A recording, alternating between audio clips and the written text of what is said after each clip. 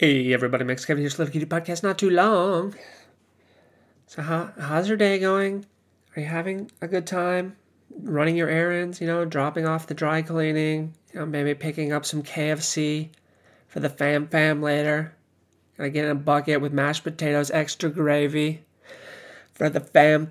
I don't do that because I live over here in Japan, and there of course is Kentucky Fried Chicken over here in Japan, but I don't have a car. So I'm not, and there's no fam, except for, anywho, had a fun night last night. I did the roast battle, did the city versus city roast battle, Yokohama versus Chiba.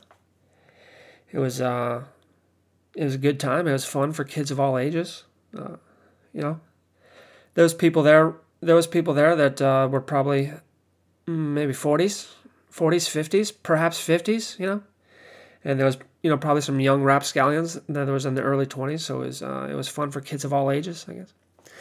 Anyway, I did my set about Chiba. I was listening back to it. It's pretty funny. Some of the jokes were good.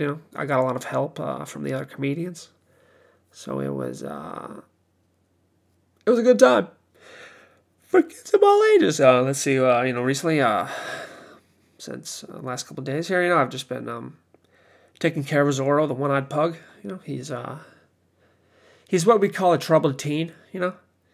He's like the kids in high school, that just rebel against their teachers there, and then start doing drugs with their friends behind the dumpster at 7-Elevens, Then they get caught and they're like, "I hate you, Dad," and so that's basically what this dog is. This dog, Zoro, the one-eyed pug, because he grew up in a cage, basically, in this shelter, and he only got one eye, and so he likes to bite anything that comes close to him. He likes to do that, So basically, I've just been watching these videos on YouTube about what to do, and they say just ignore them, right? What you do is you go.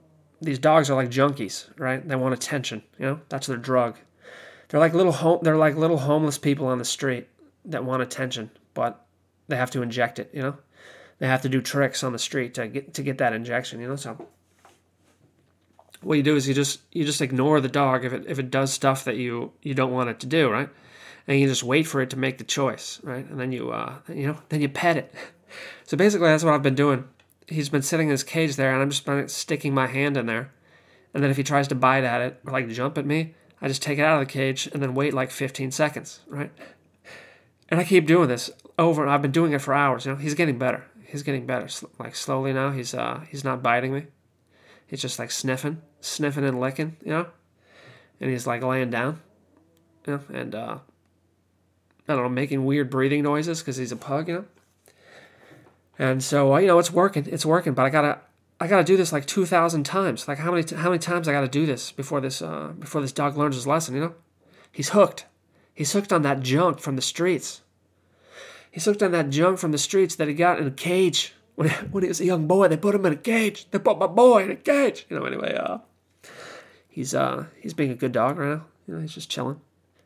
But damn, man, I've already spent many hours this week, this week I was hoping to get some work done, maybe draw some comics or something. But basically I have to train this dog all the time, so he stops biting, and he stops pooping in the house, I mean, these are a much bigger concern than drawing a comic.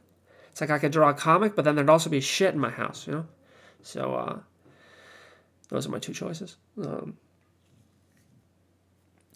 guess that's it. That's it in this today's edition of Training Zoro, the one-eyed pug, to be a good dog, to be a good boy, to go to school and get good grades. All right, this podcast is way too long. Thanks for listening, man. We'll see you tomorrow.